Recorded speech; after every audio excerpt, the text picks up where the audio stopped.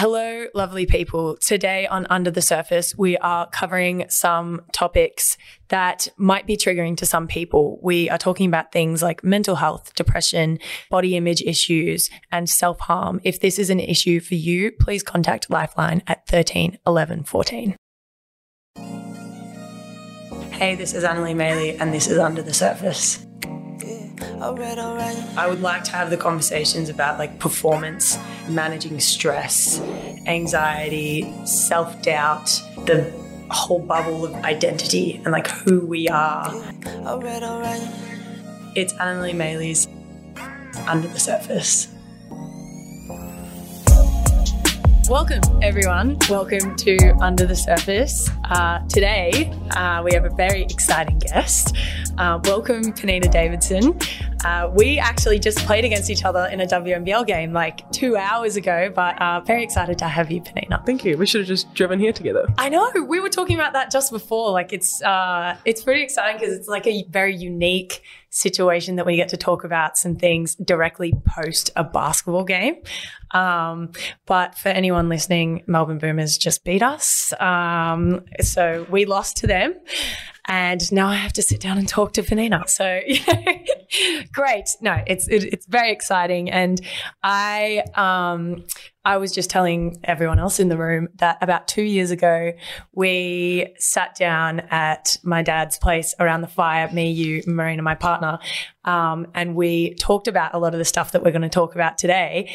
And we sat down from about maybe like 8 o'clock to almost 2 a.m, just talking about all things that aren't talked about enough. Yeah. And when I thought about starting this podcast, one of the people that I wanted to speak to was you, because I remember that conversation so much in my brain, and it's really a lot of the stuff has really kind of stuck with me, the way that we view things very similarly. And I just think that you have a lot of things that people need to hear, like there's your perspective on stuff, and who you are as a person is very special. So jumping into things, I kind of want to start with the fact that, yes, we just played a basketball game.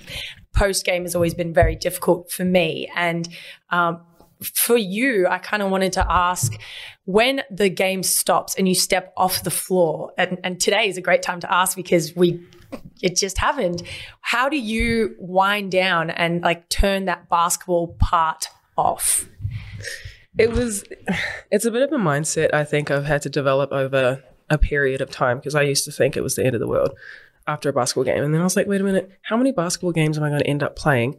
And how many times am I going to beat myself up about it after that game? We already lost. I'm going to lose again. Like it's stuff like that's going to happen. The last thing I think I want to do is add to my own sadness by doing it myself. Self-imposed sadness is just pitiful. It really is. So it's a little bit like, it's not that serious. Let it go. There's another chance. How long did it take you to get to that spot? Because I feel like that's a very like long years of like, now I have arrived to this. Well, it was one of those typical, like when I turned the lights on and I was seeing like what was the, source of my sadness. It was like, just me. Like, I'm not doing this anymore. Walking past the mirror and giving it the finger you're doing guns. it again. Like, you are the problem. That makes total sense. And I think, personally as well, that like seeing basketball as just basketball, for you, are you at a place now where you would like to say that basketball doesn't affect you off the court, or that's still something that you're working on? It definitely still affects me. Like it's still a large part of my life, but I think I've tried to make sure that basketball is not the only thing that defines me. Yeah. So at the end of the day, I know if I have a bad game, or if, like even a streak of bad games, because I might play tomorrow and have a really bad game tomorrow. You know, like I don't know. My point is, I'm not going to be defined by a basketball. I refuse. It's a child's game, like a glorified child's game. I refuse to be upset and defined by just a basketball. There's so much more to humans than that. That is so everything I needed to hear right now. I feel like you're really speaking to my soul. That is just because I struggle with that immensely, and I'm not even close to being at the point yet where I can differentiate my self-worth from basketball, and that's something that I'm working on, and I'm pretty far off, but I'm trying to get there, and it's work in progress, and we're on our way. So that is just clicks to that. We need more of that in our lives. So I would like to ask you about your downtime away from basketball. Basketball is a word. Don't define yourself by basketball. Who are you away from the court? Well, I think the obvious one is the art one. Yeah. Yeah. So there's been a lot of that. I've kind of struggled to like narrow down into one specific, what is that word? Like defining yourself by a hobby? No, or like a one specific art form. Oh, like, yep. So I think for me, I'm really big on just keeping my hands busy. Yep. And I don't know what that looks like. Like it might not be painting. I've kind of got a little bit of an art block in that thing. So I'm like, all right, I'll keep my hands busy by journaling. Mm-hmm. Mum, she's a poetry writer or poet, sorry. And, like maybe I'll just want to try poetry. If it's not anything like that creative, then I'll try something else like learn a new dish. Yeah. I don't know. All I do and all I want to do is something positive with my hands. Yeah. So whatever I make, whatever I'm doing, it has to be positive. I think the whole creating thing. Yeah. I mean, we've spoken about this a little bit. For people that don't know, Penina is an amazing artist. And I say artist in many forms, like what you just said. It's not always just painting and drawing. I believe being an artist is more of a mindset and an ability to create and just like appreciate creative things. Yeah. But that kind of art block, right? So we talk about like things that define us and what make up who we are. Say you're an artist and you experience an art block. What does that look like for you? For me, it kind of just looks like I literally cannot translate what I'm trying to communicate. Yeah. And I could want to paint this and it just will not look anything like it. So what to do in said art block? I like to just kind of find inspiration in life. Like that sounds so corny and so it's so cheesy. True. Yeah. But life actually, if you pay attention and observe it, has so much to offer. Like take a walk. Like sometimes I'll walk because I live in Richmond, walk from like Bridge Road down to Swan. Mm-hmm. And the amount of like flowers, random animals, people that you'll like walk across, like murals on the wall. It's really kind of beautiful, really. So I'm at risk of sounding really like hippie. No, I love it. I love it so much. It's but so sometimes great. like it's just like that is the coolest flower I've ever seen, and then that's just a little bit of life that I'll get. I think we need that as as people, but as athletes, so much, right? So we spend a lot of our time like almost breaking ourselves down and comparing ourselves to other people and like really just telling ourselves we're not good enough to try and become, the next level. And to have a part of us that notices growth and creativity, I think that's super, super important. And not a lot of athletes, not just basketball players, athletes have the ability to then find a creative place to put a part of their energy that is solely committed to growth and not tearing ourselves down. Yeah. So, I mean, for me, it's art. For you, art is also a massive thing. Yeah. Did the art stuff, did that come from your childhood? At what point in your life did you find that being a creative was important to you? It's actually a lot more darker than that. It was an outlet. Yeah. Yeah. It had a whole bunch of really ugly, dark feelings. And and this is why it was such a big thing for me to keep my hands positive instead of doing negative things with my hands. And usually it was some kind of like self-harm or self-sabotage thing. I wanted to communicate it in a different way. Yeah. And art became the safest way to do so. To communicate your feelings. Yep. Yeah. Kind of like your hands are talking for you. Yep. Yeah. And it became a bit of a release that way. Like sometimes I'd draw some really like messed up things and it'd be like, you know what, at least it's on paper and not on me. Yeah. Mm-hmm. I've been there. Yeah. I've definitely been there. Yeah. When did that kind of period of your life start when you felt like you needed an outlet? Like at what point, like was it through college? Yeah. Was it? College. Talk to me about that. Talk to me about college for you. College, I always say it's like a petri dish for like 18 to 22-year-olds just trying to find themselves. Like it's grimy, it's dirty. There's just lots of weird things happening. You're by yourself. Mm-hmm. That sucks. And you're usually like however many miles away from home. You're trying to call, maybe you might cry one day. I'm trying to call mom and she's like, It's 2 a.m. here. Yeah. Mom, I need you now, though. Yeah. So, Yeah. you know, like, it's a time where you're going to have to realize, like, I need to lean on myself. Mm-hmm. And what does that look like when I lean on myself? Is it, you know, the darker ways? And sometimes it was. And that's when I started realizing the whole art thing. Like was a bit of a saving grace. Yeah. The Petri dish metaphor, that's really good. That's really good because, like, how do you describe, and for a lot of people, you know, sometimes they experience that in their high school or primary school even, but like how do you describe college to someone that isn't an athlete? Like there's no words for what people are about to experience. Yeah. Like the demands on you, you're like learning how to communicate with not just other people, but yourself. Yeah. The pressures from every direction. Like it's really just hectic. Yeah. I want to wind it back a second. And so for people that don't know, Penina is a New Zealander. Yes. And she grew up in New Zealand. I would like you to tell us about what you were like as a kid. What's your family like? And what is, like, where do you come from? Tell me about you.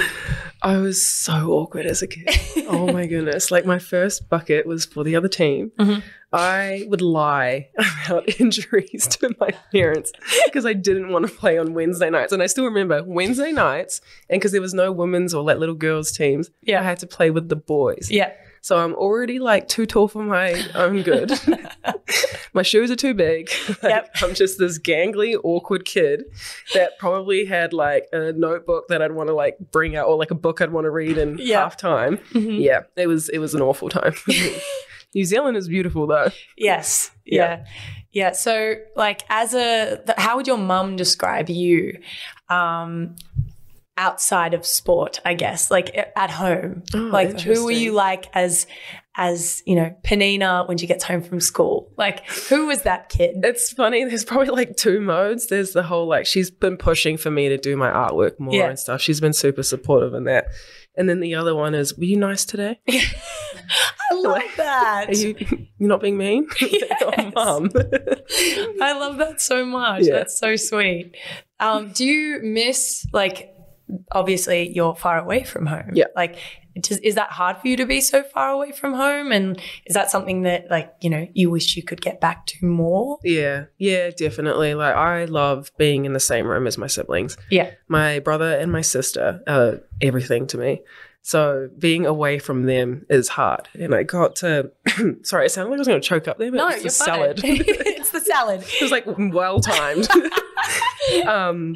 I got to see them in New Zealand for like a quick 36 hours, and just seeing them was like, oh, come back with me. Yes, yes. And are they still based in New Zealand? My brother's just been based this year for the first time in a while too. So he plays for the Breakers and has been doing the same thing. Is it like comforting, I guess, to have a sibling that's gone through similar career things that you have? Like you guys can bounce off each other quite a bit. Yeah. And sometimes it would just be like a simple sentence, and instead of having to give like massive loads of context, you just look at them and you just both look at each other like, bruh. Like, bruh, that was messed up. Yeah, we get it. We get it. It is helpful, especially sometimes I feel like parents or siblings that don't really understand the sporting world. Yeah. And then when you do have someone that does, you're like, you get it. Yeah. You gravitate towards them, and it just makes sense. At the same time, my sister validates me because she's so like not involved in it. Yeah. Sometimes she'll be like, whoa. And I'm like, yes, validate me. Yes.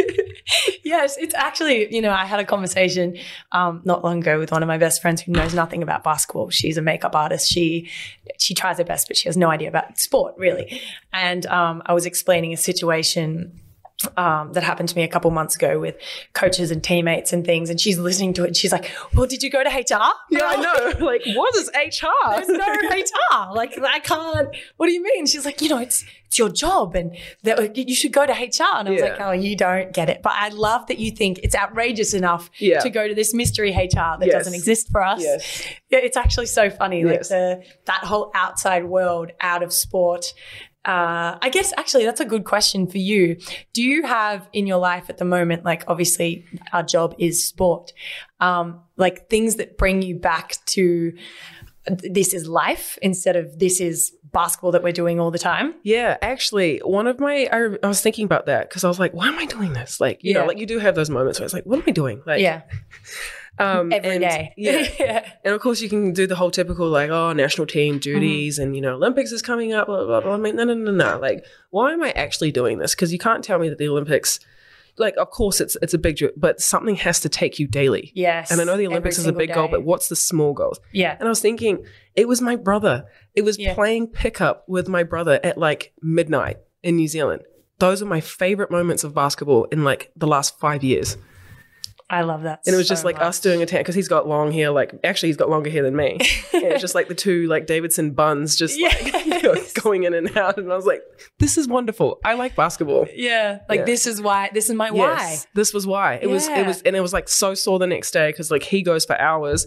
And I was like, when are we going again? Yeah. And I was like, that's what I forgot. Like that kind of like school kid joy that you have, like wanting to go back. Yes. Yeah. I think, and especially, I think we've spoken about this before, but the systematic setup of what professional basketball is, it's almost from the moment you set foot in a junior program that becomes a representative program that gets serious, you are funneled into a system. Yeah.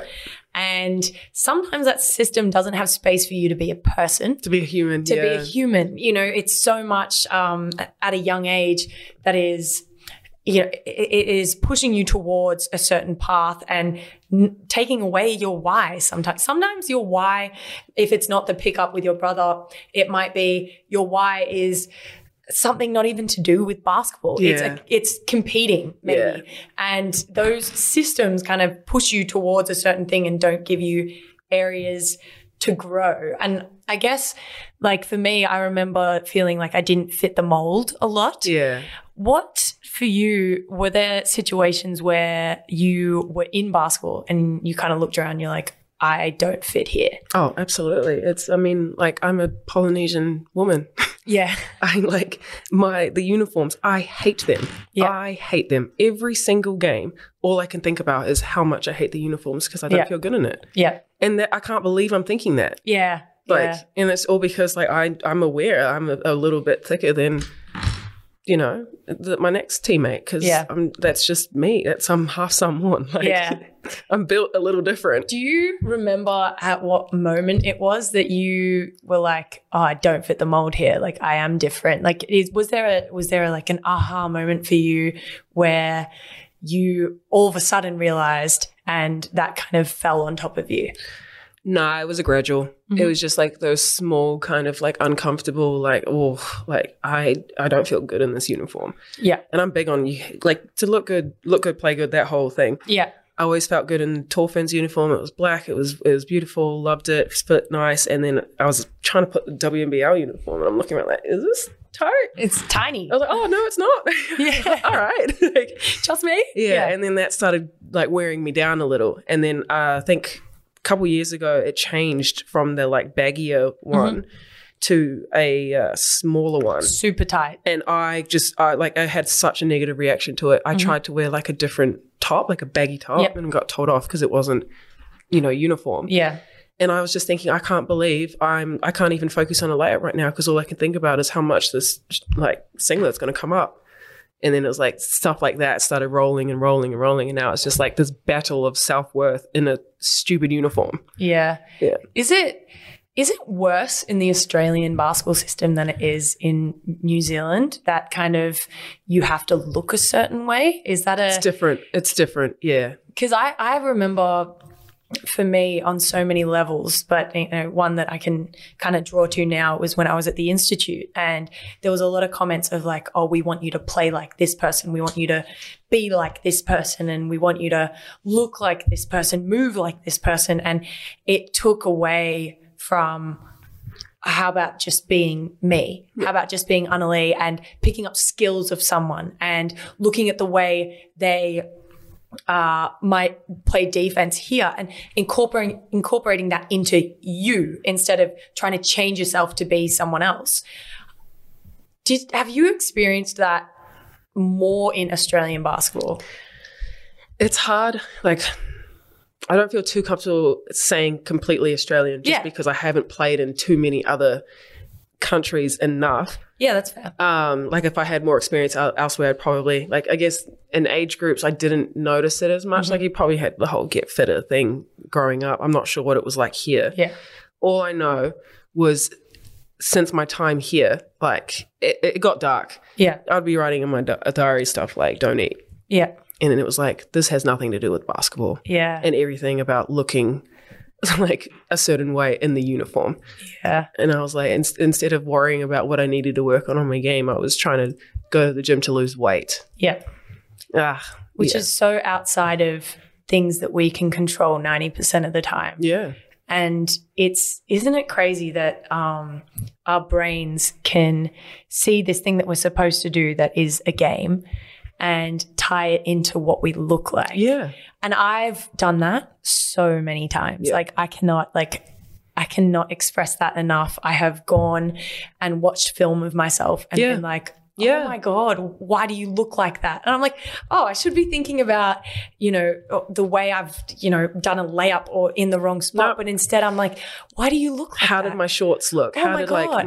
How did I stand top. there? Why is it bunched up like that? And that like whole idea of body image, I mean, I can narrow mine down to always being compared to other people. So I now still continue to compare myself to other people. Yeah. Usually other athletes, because that's the environment that I'm in. I find myself comparing myself all the time to the people that I'm surrounded by. It kind of brings me to the basketball inclusiveness space. And I, for the longest time, have had so many questions and been questioning myself about whether or not basketball is an inclusive environment or what I do every day, which is a sport. Am I being inclusive? Is it an inclusive space? And I think that, for a lot of the time, it's great for so many things, but it has so many holes. What would you like to see moving forward get better in this community that we call sport, or this thing that we do every day, to try and make it more inclusive, I guess? I don't know. That's an interesting question, because I didn't really answer your last one. Like, my point was, is it me being in Australia? Is it me being in my 20s? Are there other stuff at play? Yeah. Is it because I have a lack of representation as a Polynesian woman? So I guess representation means a lot. Yeah. I don't know. I went to some panel like a couple of weeks ago, and they talked about this, and they said it's a really big problem in Australia. So they said it was a big problem in Australia. I don't know what the panel was. It was really good though. And there was an argument on, do you start at grassroots or do you start at professional level to fix the problem? And it was like, I don't know. Yeah. Like, is it, and because I didn't grow up here, I'm unsure what it was like at the grassroots level. I just noticed it's quite bad at our level. Yeah. I think like that whole start at the professional and the grassroots, and maybe hopefully close the gap in the middle. And what does that look like? I don't know. Like they came up with the uniform, like the one uniform to, like, do you change the different uniforms for different people in the team? That's never been done before. Like, I'm not sure. I don't know what it looks like. I think stuff like when the beach volleyball women kind of revolted against that and the uniform for them, that was a great start. Yeah. Stuff like that, like they stood for something bigger, and now they're probably going to wear more comfy uniforms. I don't know. I think it's also a problem if not everyone feels like that. Yeah. So it's a matter of like, is it just one or two people from every team, or does everyone feel like that? I don't know. Yeah. When we talk about inclusivity, like obviously body image and the way we see ourselves is huge. What about things like space for mental health in basketball? Because I, for one, think that we are better, but we are still awful. Yeah. There is not a lot of space to be mentally ill in professional sport, definitely professional women's sport. Yeah. I have found that being someone that was I am a diagnosed person with depression and anxiety, and I am in the process of getting diagnosed for ADHD. I find that there's a lot of talk of, we definitely accept that here, but it's in reality, there's not a lot of space for mentally ill people in sport. No, there's not. Yeah, it's a bit of a, like, in the deep end, like a college situation. Yeah. Like, I've always felt professional was like, you got to do college all over again in your terms with more knowledge, experience, right. With the mental health aspect, you're right. And I don't know what the solution is, which sucks. Yeah. I do know, though, there is not a lot of room. And I think it's hard when your job is a performative-based Yes. Like, yeah, it's performative based. So a lot of it relies on how we look. And if we look good, and a lot of looking good is like, are you happy when you score a layup? Yeah. Stuff like that. Like I remember one time, this was in college. This was wild. I had a game-winning shot, and I hadn't played all game. So I only got like literally the last 15 seconds. Managed to get the game-winning shot. Someone blogged about it after and was like, I knew she was going to get it because she was smiling at halftime. And I was like, I smiled at halftime at some kid, but I actually went to the locker room, had a cry. Yeah. Yes. Like, yes, exactly. and what happens if they saw the reverse? Yeah. Like, would they have like absolutely murdered me in the blogs because I didn't look happy at halftime? Like, Yeah. and was I going to be like crucified for not looking happy or smiling at halftime? I don't know. It was just ridiculous. It was, yeah. Isn't that funny? Like the way that, I mean, supporters and online people are a whole different ballgame. And I do want to get there. I want to talk a little bit about like, I mean, mental health and physical health, right? So in my view, if I've done an ankle, that's respected as an injury. Yeah. It's they've done their ankle, they can't play for the rest of the game. Yeah. I have panic attacks during games quite a lot, and it's been worse this year than in previous years. Yep. And if I have a panic attack and I don't play the rest of the game, which hasn't happened yet, but I have wanted to not play the rest of a game because of the panic attack that I've had this season. And I have wanted to just stay in the locker room and put a towel over my head and not be there. I don't feel as if that would be respected at all. No. People wouldn't understand that. Yeah. And there's parts of that I don't know how we get people to understand other than talking about it a lot, because even when I bring it up within my own team, people are like, I've been through that before. And I was like, I need to know these things. Like I need to know that if I come out at halftime and I'm like, guys, I literally feel like I can't, that's going to be accepted. What's your experience with like people seeing physical health, mental health as a physical thing? I have two stories actually. So one of my really lovely friends, she had a panic attack in training, and it was hard because and what was hard was you looked around the room and you could see the people that recognized it and the people that didn't.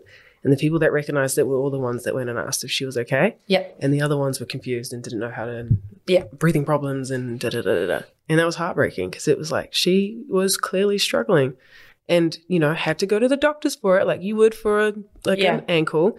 And the way it was treated was just shocking. Yeah. And yes. And I was trying to be like, girl, I have panic attacks all the time. Yeah. It just looks like sweat. Like, it looks different for everybody. And like I'm just dying after a really intense drill, but really I'm fighting for my life. There's so much more going on that you have no idea about. So there's like that. Like just you're right. It was treated completely different from an ankle injury. The other was I had a sleeve in college to hide stuff on my arm. And one time it bled through. Yeah. How was that handled by the people so around awkward. you? It was just very, very awkward and very like walking on glass. Yeah. Did people ask you about it when they saw it? Or some did they people, not? No. Some people who knew kind of like, yeah, whatever. I had someone grab it and be like, ew. And I was like, yeah, fair. Like, yeah. I mean, I don't even know. Like, So, that's been my two experiences of like physically seeing something happen in trainings where it was just treated like, oh, I don't know, this is weird. The confusion. Yeah. And it's like, they're confused too. Yeah. She was confused in the panic attack. I was confused why I'm wearing why am I doing that? I don't know. But I think you're right. I think the start might be talking about it and, it might be like a really awkward, like, I don't even know what to say or how to word it. I think just saying something will mean a lot more than just kind of the weird looks. Yeah, exactly. I think I've shared on here before that I am medicated. Yeah. I have been medicated for the past 4 years. I take a SSRI, an anti-anxiety and an anti-panic medication. And sometimes these medications that we take for our mental health have physical responses. Yeah. And, when I say physical, some people might think, is it, you get confused. I lose balance. Yeah. When I go up and down on doses, I cannot feel my hands. I'm not allowed to be behind a vehicle. I'm not supposed to drive. And that's just something that I've accepted because I'd rather be on the medication than off. I still remember the first time I had that conversation with a coach. It was during an NBL1 game or NBL1 season. And at a practice, I had to go up to this coach and say, I'm not going to be able to play this weekend. Yeah. Because I'm changing my medication. Yeah. And the confusion on his face was like, what do you mean? What do you mean you're not going to be able to play this weekend? I was like, well, my medication is for my depression and anxiety. And when I change it, I'm not supposed to be behind a vehicle and I don't have any fine motor skills. Like I can barely move my hands. So I'm not going to be able to play in a basketball game. And if I do, I will be endangering myself for injury. And he, to the point, like he did not understand it to the point where he went to the GM of the club and was asking for clarification on whether or not I get paid for that game. An already mortifying situation just becomes 10 times worse. Mortifying. And, I think that I've learned how to have those conversations better. Yeah. Over time, I've learned how to do that. And like the medication piece and seeing a psych piece is like such another huge mountain to climb. Yeah. Have you had to have those conversations with coaches, not just about medication and those things, but even just about mental health with coaches? And what was their response like? I've had to do that. So I was medicated in college. I took myself off because it was, like you said, like it's not a one fits for all. Like you have to do a lot of experimenting. So many different types. You had to try. And I wasn't willing to do that in basketball. Like there'd be times where I was like, I wasn't on the court, even though my body was. There'd be another time where I was falling asleep in training. Yeah. And I was like, I don't want to deal with this. I've had some really great responses. Like my college coach was really good with stuff like this. And I didn't realize that's lucky. Yeah. It can be lucky. Yeah, it can be lucky. Yeah, absolutely. I've been pretty blessed. I've had really, really lovely, understanding coaches. Yeah. Yeah. Like New Zealand coaches have been amazing. Guys really good with stuff like that. Yeah. Do you think that there should be some sort of education system put in place for the WNBL or just actually any professional sport? I can't speak for AFL, AFLW, soccer, things like that. I can only speak for the basketball side, where there's a mental health first aid course. Absolutely. That you have to complete as a coach, as an assistant, as anyone in a support staff. Absolutely. Our jobs are so highly strung. Yeah. Like we have emotions that range from either all the way up there or all the way down there all the time. Like all of our moments that we have in basketball is so it's just massive, massive difference. So you're combating these huge experiences that we're already having as a team with your own emotions that are going like this. I was telling my dad once, I was like, it's literally like going like that. Yes. I've used that same hand diagram very recently. And trying to find a way to like bring it here is just near impossible. It really is. And because of that, you're at high risk of really, really dangerous things. Yep. That's like, I think needs to be talked about. I think so too. Yeah. I think the whole, I've had, again, some positive experiences where coaches are like, absolutely take whatever time you need. Yeah. Do you need to step out of practice? I wish there was more recognition for things like disassociation and like if a coach is like, I need you to focus more on the play, but they knew that you're changing your medication so you can't even remember where you park your car. Yeah, right. Those are the small things I'd like people to be more aware of. The same way if you have pulled a hamstring recently and in training you're a bit slow off the start, someone's like, it's fine, she just did a hamstring, give her some time. I want that same grace and that same knowledge of not just depression and anxiety, but bipolar, ADHD, even things like borderline personality disorder. Yeah. I want that. And I believe that we can get there if we speak about it enough, but it's so far off. Yeah. It really is. And it feels, when I say it out loud, like such a simple thing, but it's just so difficult for some people to comprehend. Well, and what's crazy about that is like what you had just explained to me sounds like with a little, like how far a little bit of grace goes. Yeah. Because it's like when you know your coach has your back with it, you just can breathe within yourself.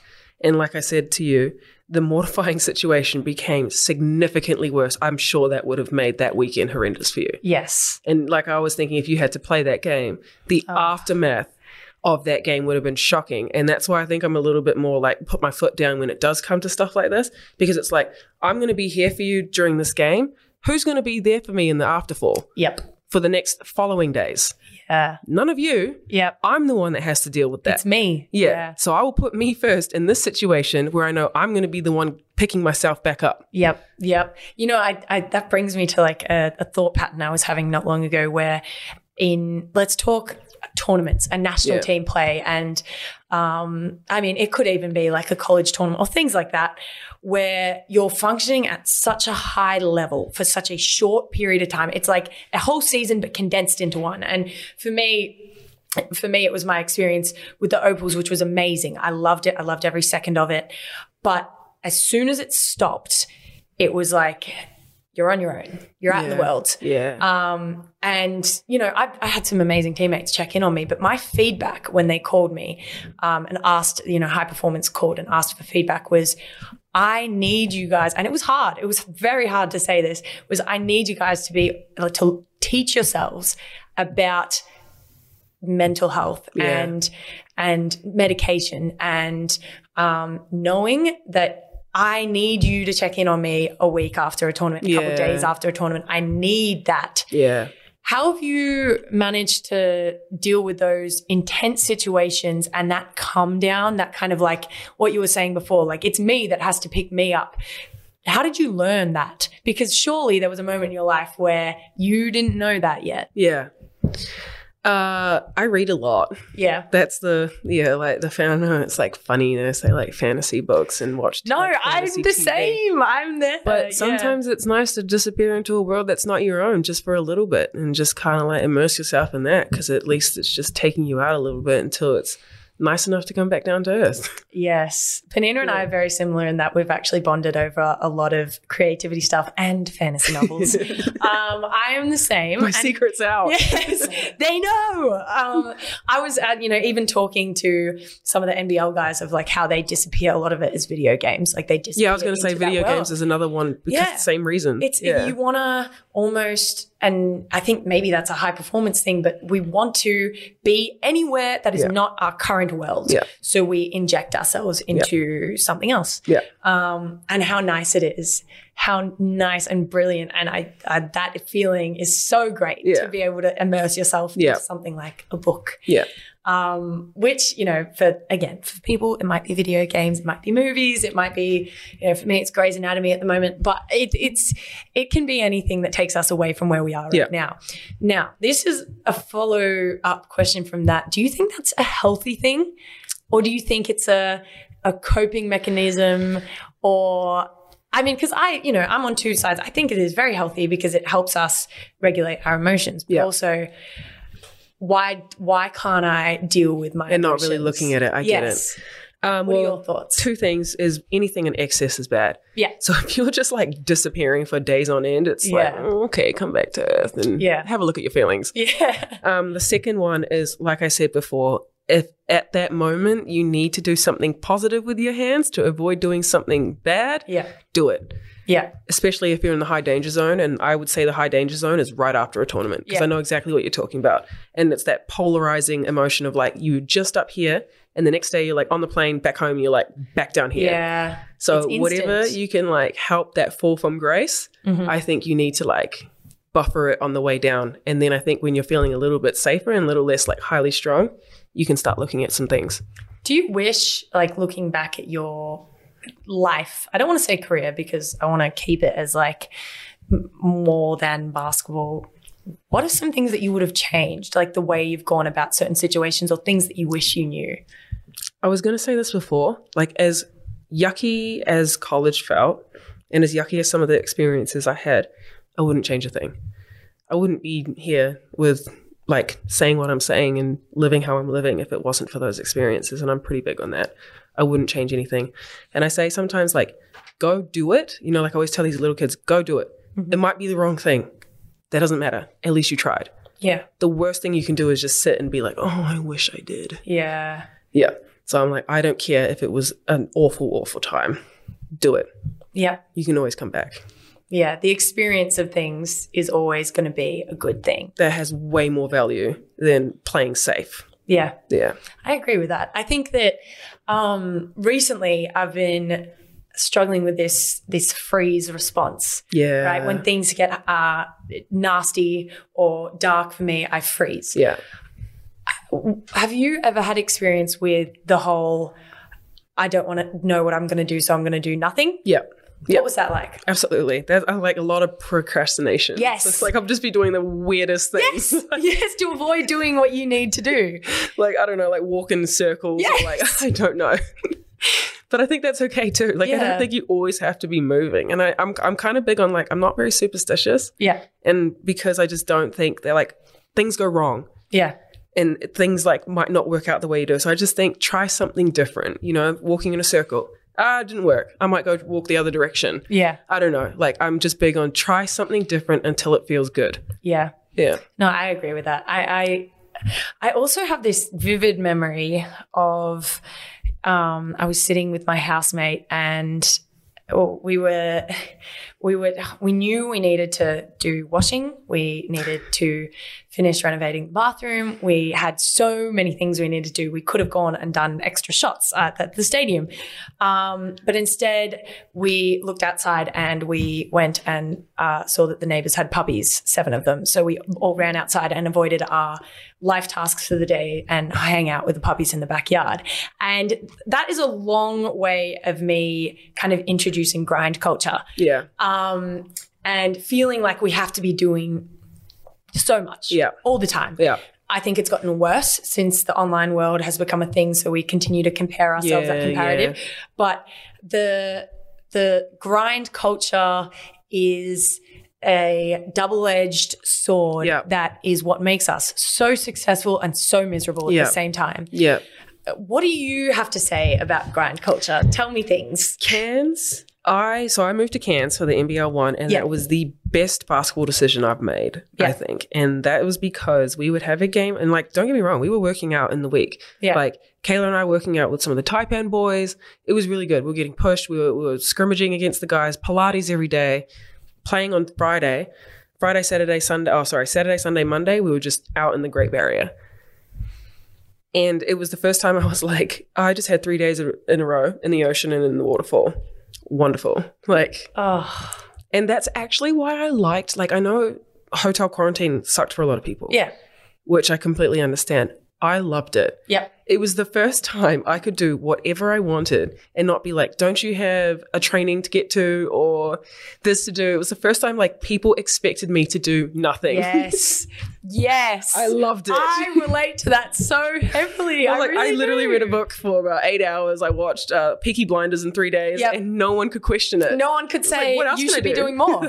Yes. Because it's such an ugly thing about being a successful athlete, right? Is because what makes us so great is our motors, how much we push ourselves, all these things. But it also means that we can't do nothing. Yeah. We can't do nothing. And I say we is a very broad term because there's a lot of people that just have the knack of being able to do nothing and not feeling guilt or whatever. But this grind culture that is infected our lives, and I don't think that this is specific to athletes. I think this is, it's hyper fixated in athletes, but it's also in a lot of people's lives. The art of just being where your feet are and doing nothing. Yeah. That is almost frowned upon in professional sports. Yep. Because I think when we spoke about this the first time, you said something to me that kind of stuck with me. And it was, if I don't want to go to a workout and instead I want to go home and paint or just create something or sew or just sit, what if I just want to sit? That doesn't make me any less of an athlete. No. And that has stuck with me since we spoke about it the first time.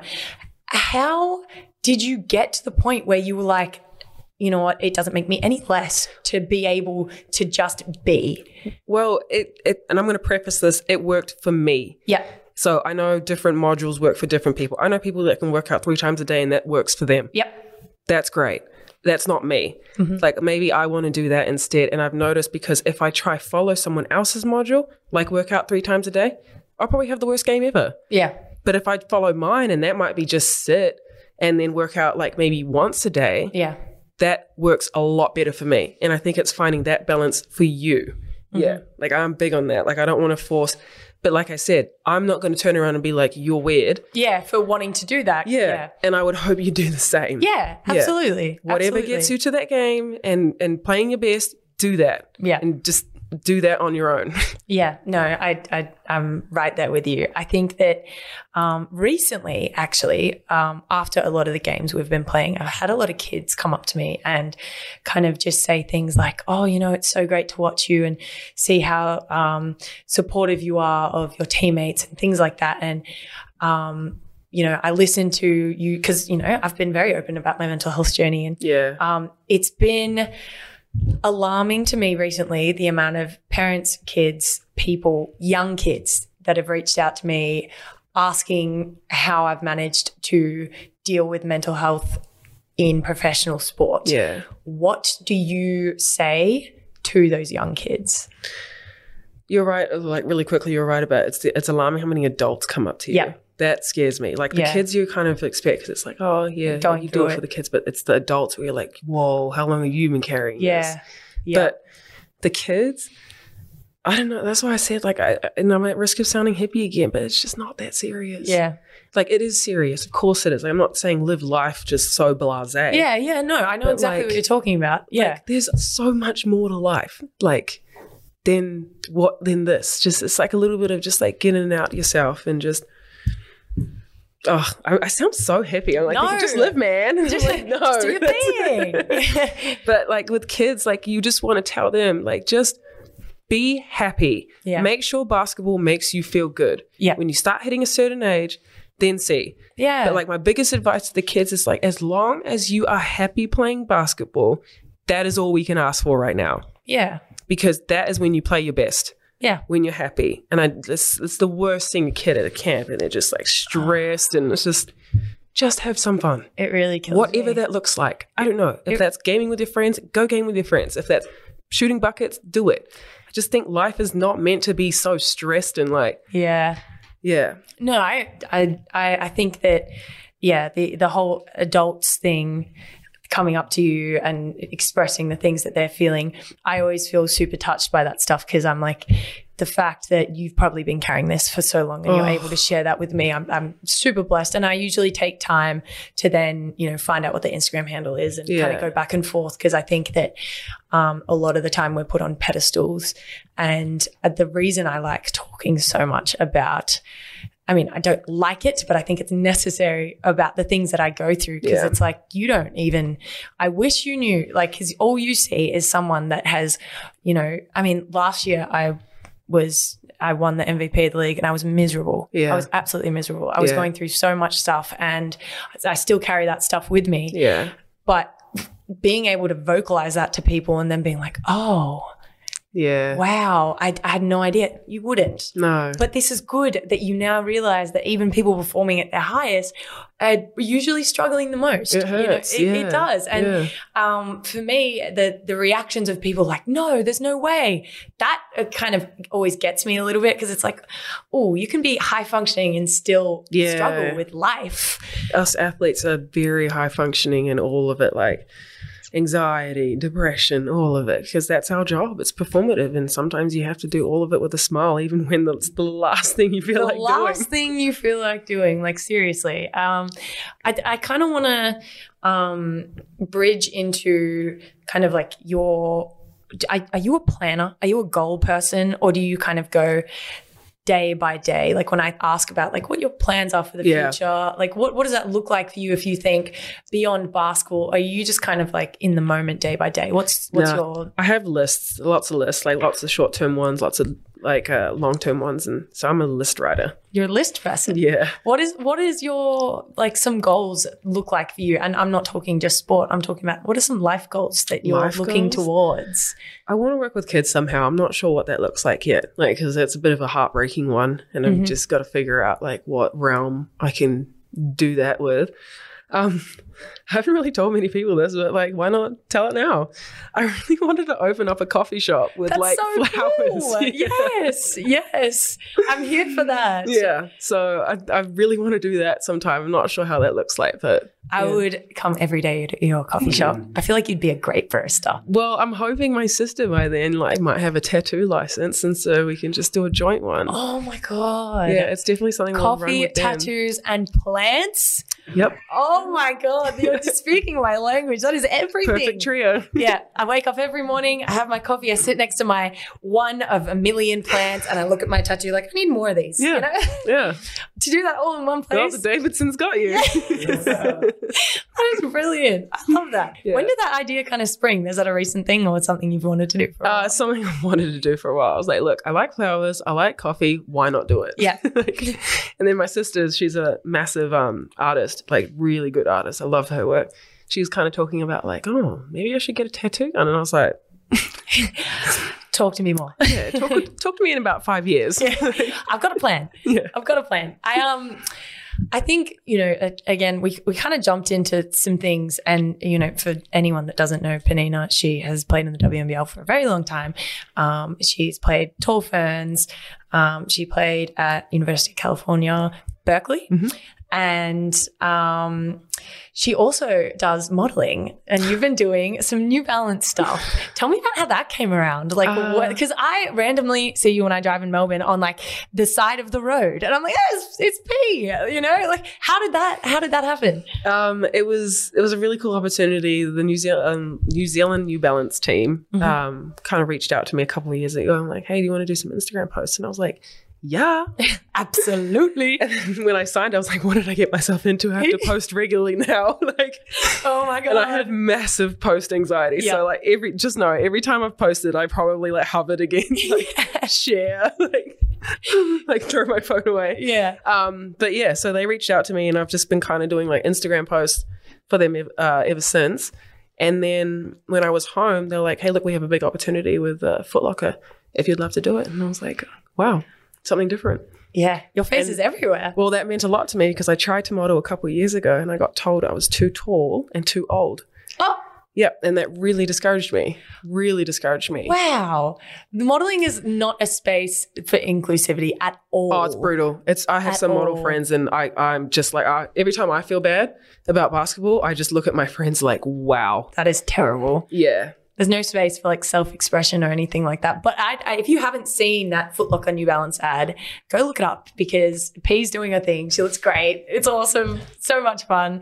And like, I think, I mean, for me to see a female athlete in a New Balance ad, that's huge.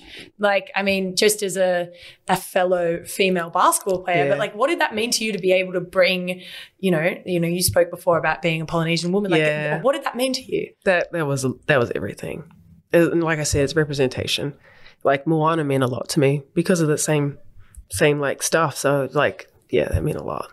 That's so awesome. Yeah. I really love that. And I guess the like moving into like, I kind of brought up before like fans and things like that and the way that people talk to you and stuff. How do you think other people see you? Like, how do you think other people see you? When people look at Penina, how do you think the other people see you? I've had a lot of people say they were like scared or intimidated, and I get it. I have a resting bee face. I totally get it. I'm not mad at it. I know I scowl. That would be like my mom. Like, were you nice today? Did you scowl? Like, so I am aware of like how I come across at first, but I'm like, I am a mess. I mean, I want to open a flower coffee shop. I think that says enough. You're a teddy bear. Yeah. Yes. Yeah. But like even like I guess in your peers and stuff, do you ever think that people look at you and just see absolutely nothing of what you're about? Or do you think that as time goes on, you believe that you've been able to grow into this Penina where people can understand you and see you for who you are as soon as they look at you? Yeah. I mean, I'm not like quiet either. Mm-hmm. So like if we have a new teammate or something, I'll try and get to know them within like the first couple of days. So hopefully they know what I'm about. And I'm like, don't worry, I have a scary face. Yeah. I'm soft. Yeah. So like the second half of that question is like, you know, how do you think people see you versus who you actually are? And that's really difficult for a lot of people to answer. Yeah. Who are you?